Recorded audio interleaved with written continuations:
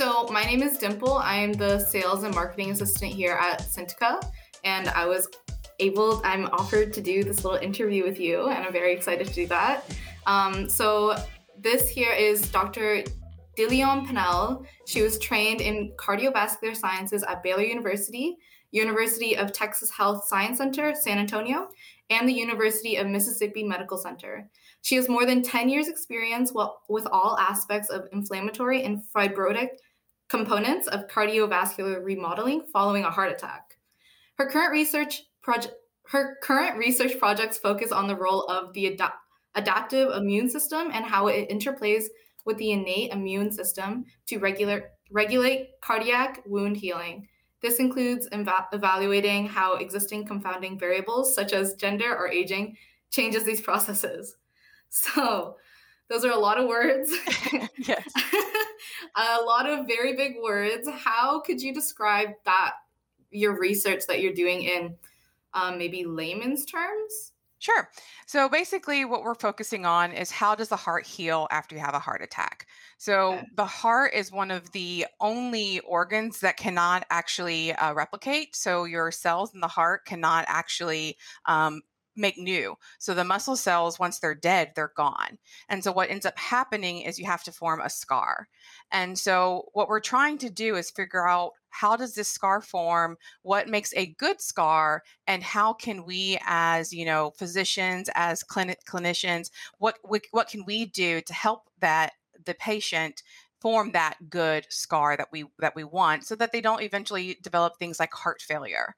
And so that's what we're really trying to dissect is, what immune cells, what molecules can we look at as a possible therapy? Okay, so kind of like triggering the heart to repair itself with scar? Correct. So it already makes a scar, but we just want to make sure it's a good scar. Yeah, okay. So with that being said, what really triggered you into steering your research in this direction of like looking at what happens after a heart attack and then trying to have that heart like try to repair itself? So, I mean, one being the cardiovascular disease is the number one killer in the United States. Mm-hmm. I think everyone knows someone who has had some form of cardiovascular disease. Yeah. My grandparents have had heart attacks. One of them actually passed a couple of years ago from a heart attack. Mm-hmm. So I think, all of us know that this is a big problem. Yeah. And so with my research wanting to really focus on something that is a large problem, I think that's kind of what steered me in that direction. It's funny though, in grad school, I hated immunology. I thought it was the worst course ever. It was really, really hard for me. Yeah. But here I am in immunology doing all this immune work, and I love it. I really do love it. And it's kind of funny how that kind of comes back on you. Yeah. Was there a moment, do you have like a specific moment from when you were doing your academia and while you're doing your research where that kind of your mindset changed with like not liking it to like you now it's like your life passion, I'm assuming? I think it was really just being there at the bench and, Okay. kind of reading about it and learning about it and realizing, in a class, it's different. You're just trying to memorize the information so you do well on a test. But once you're at the bench, it's a little bit different. You're trying to understand it in a different aspect. And I think that getting my hands in there and kind of more experience kind of made me not understand it necessarily, but can't think of the right word. Tip of your tongue. Yeah, tip of my tongue. But basically, I just started liking it more. Okay. I mean, like that's good. Well, with this research, what was the most challenging part? That you mentioned this transition. Was that hard for you to kind of start viewing it? Was it hard for you to go from academia to like the bench, or was that transition like pretty easy for you because you did say you enjoyed it? So my grad school was actually in biophysical chemistry. So I Okay. had no animal experience, no cell work experience. It was really all on peptide work and how does protein structure relate to function. Yeah. And so it was a big jump for me to go from, a very, very basic Hmm. lab to Yeah. something that's more translational. But that is Yeah. what I wanted. So after Hmm. grad school, I purposely sought out a lab that could teach me those techniques, teach me animal techniques, teach me, and cell culture techniques. And that's when I joined the lab of Dr. Mary Lindsay because I wanted that experience. Hmm. And so it was a little bit hard making such a big 180, Yeah. and trying to catch up with some of my peers who had tons of experience and techniques that I had never even tried. But I think in a way it was very advantageous of me, and also because I had my mindset was different. I was being more chemistry trained. My mind worked more mechanistically. I like to think of how step by step how things worked. I wanted to know, okay, X happens, then X happens, then Y happens, and so that's how I do everything now, but more in a Hmm. biological way instead of a chemical way. And so, in a way, I think having that training really has helped me transition, even Hmm. though it was a little bit hard at first. But it Hmm. did help me because my mind has been able to uh, think in a different way that maybe it wouldn't have if I had a more of a biological training. Yeah. You're able to adapt and overcome and adjust. Yes, of course. So you mentioned your mentor, Mary Lindsay, Dr. Mary Lindsay, and when I was offered like this chance to get to talk to you and get to know more about like your background, she was mentioned, and a lot of people had very, very nice things to say about her. How is it working under her? I heard that she was there at the very beginning of the Doppler flow velocity system, like the creation of it. How is that? What was your experience of being under such a person in science that has been a part of a lot of defining innovations in preclinical I research? I mean, it would. I cannot say anything bad about Mary. I have loved every minute that I was in her lab. I learned so much from Mary. I mean, she gave me a chance. I mean, not many people Mhm. would take someone with a chemistry background and put them in a biology lab. She Yeah. gave me an opportunity to learn something that I had never learned before, and she's a wonderful mentor.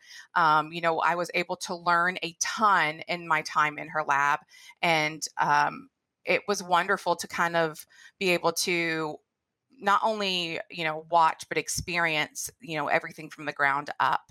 And I Mhm. think in a way it's kind of I I've learned a lot. My mentoring style is a lot because I mirror it after her, and that's how I've kind of formatted my own lab is, Yeah. from what I've learned from being in her lab. Okay, awesome. That's great. And then I also wanted to ask, like, with this transition of like not really knowing too much going from biology to chemistry, what was like the most surprising like scientific finding that you had in your research? Um, that's a good question. It's kind of like a loaded question, I know. I mean, I think every day there's always something that I'm like, "Oh my gosh, I never would have even Yeah. considered that." Yeah. Actually, we just had a paper that was just accepted in AJP Heart, Oh, and wow, we congrats. thank you. And so the reviewers wanted us to add a control to our experiments, and all it Yeah. was just add a control antibody. We didn't think it would do anything, Yeah. right? Well, it did something, and we Okay. were like scrambling, like, "Oh, okay, now why would that happen? It's just a Write it all control down. antibody, right?" So we repeated it multiple times, like, "Okay, why is this happening? Make sure Mhm. it's not, make sure it's not that we did the experiment wrong. Make sure it's not this. Make sure it's not that." And it was true. And then so we look in the literature and we're trying to figure out, okay, why would this have happened? And then we came up with this, based on what we read in the literature and based on what our data is telling us, with this new data, this new whole hypothesis that we hadn't even considered, you Mhm. know. And I think that's what science is so wonderful about science is that, Yeah. sometimes things don't work the way you think they're going to work, but it's a good thing. It's a blessing in disguise, Yeah. because now you have this new idea that you never had even considered. Mhm. And now it's something, a new idea that you may actually find a new discovery that no one even, thought about until your happy Yeah. accident. Yeah. No, it's funny that you just like went into like that whole story because my next question was, what is the coolest thing about your work slash research? Like, I feel like you kind of answered it in that question because science, like, it's so unpredictable. It's so like structured, but in its essence, but completely unpredictable. And I think like it's amazing how like you can find like most discoveries, like insane discoveries, are found by just something like that just happened where you just like Hmm. randomly put in a variable and see what happens, and then a lot of stuff actually happens. Yeah, exactly. Yeah, I mean, I have two young kids, and people make fun of me because my kids know things that they really shouldn't, because Yeah, we talk about science and hypothesis driven science all the time. yeah. But I tell them all the time, I was like, the data is where you follow. Mhm. It's the data. You have your own hypothesis and everything else, but if the data doesn't fit your hypothesis, then that doesn't matter. It's the Mhm. data is what you follow. That's going to be the Mhm. truth. And so Yeah. that's what we always have to do, is pay attention to that data, because it may surprise you one day and then you're Yeah. like, "Oh my gosh, this is not at all what I thought would happen," but Yeah. it's the most interesting part. Yeah. So with that, do you have any particular challenges that you face in your lab? I mean, I think being a new investigator, there's always new challenges because Mhm. we're learning still. Yeah. Managing people was a challenge. It still is a challenge. We're still Mhm. learning on how to manage people, how to ensure that everyone is getting what they need. Mhm. Because I think a good mentor, good PI is not only worried about what they need, but what everyone else needs, so that they can, Yeah. as a team, be successful. And so I think that that's something that I've had to learn over the last 3 years, is Yeah. how to ensure that everyone is getting everything that they need so that we can all be successful. Um, Mhm. and so I think that's kind of been the biggest challenge for me, is just ensuring that I'm paying attention and Mhm. listening, Yeah. and not getting too caught up in my grant writing, or whatever, that's Yeah. going on, Yeah. and being a good leader. Yeah. And on that note, do you have any advice that you would give to younger people who are interested in this similar career field? Sure. I have lots of advice. Go for it. I think the biggest advice that I have taken to heart since, high school, probably, was, Mhm. fail your way to success. Failure is not a bad thing. Failure is a good thing, in fact, Mhm. because every time you fail, it should be a learning experience, and every failure is just a way for you to learn. And so, I've really taken that one and really made it kind of my motto, if you will, Mhm. because every time something doesn't work, it's not some doesn't mean like we throw our hands up in the air and quit. It Yeah. means that we just regroup, rethink, and we learn from it. Okay, that Yeah. didn't work. Okay, now how can we make it work? If that didn't work, then now we have another path that we need to Yeah. go. And so that is probably the biggest advice I have, is don't be afraid of failure, because it's just a learning experience. Mhm. And don't be afraid to follow the path that people don't usually follow.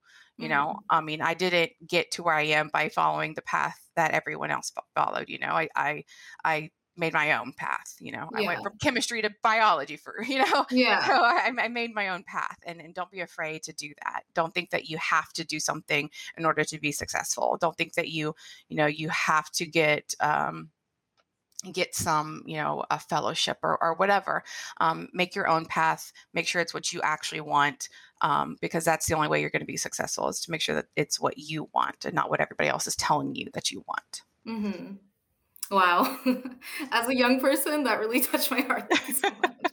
That is like what I need to hear after this whole year of just like crazy pandemic and all that. So this wasn't a question that we had pre-selected or anything. It's just something that I wanted to ask just because we were talking about. How is doing your lab and starting your lab up during like this whole year of complete chaos? I mean, it's been crazy, for sure. I Yeah. mean, like I mentioned already, I have two young children, so, Mhm. with schools closing and everything else, I had to find a way to be mama and be PI, which Mhm. is probably the most difficult thing I had to do, because that was not easy, for sure. But Yeah. I think that the thing that any hardship like this teaches you is that you are strong, you're resilient, and that we can do it. And I think that Mhm. that's, and I think having kids taught me that alone, just having the Mhm. kids, and Mhm. now we're in kids with a pandemic, and now I'm having to relearn some things and Yeah. reassess some things and prioritize some things. But I think every single hardship that I've ever faced is just another way of becoming stronger, Mhm. becoming more resilient and learning what my priorities are. Mhm. And so, yeah, it's been hard, but I don't like to think of the bad stuff. Like to think of Yeah. it as a way of learning, of growing. Yeah. Yeah. I love that. I love that so much. So, on that note, do you have any future research directions? Like, what is coming next after your research with heart and heart attack? Are you going to do, like, obviously, you talked about how you have a history with people in your family having heart diseases and stuff. And are you going to expand on that, and that's going to be like what you're going to be doing for a little bit? Or do you have any other interests within your research that you've been like thinking about?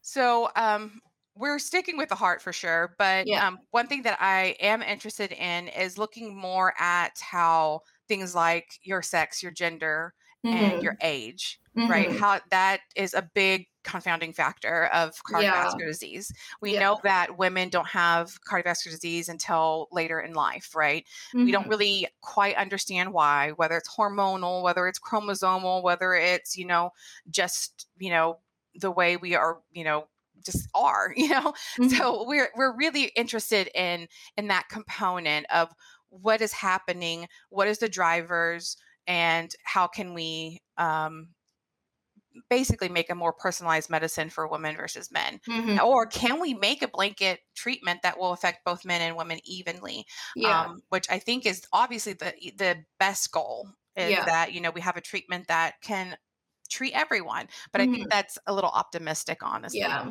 Yeah. So, I mean, that's one of the big goals for us over the next couple years, is really dissecting out the sex differences and the effective Mm-hmm. age, and how is that affecting our immune system and affecting our ability to heal after a heart attack.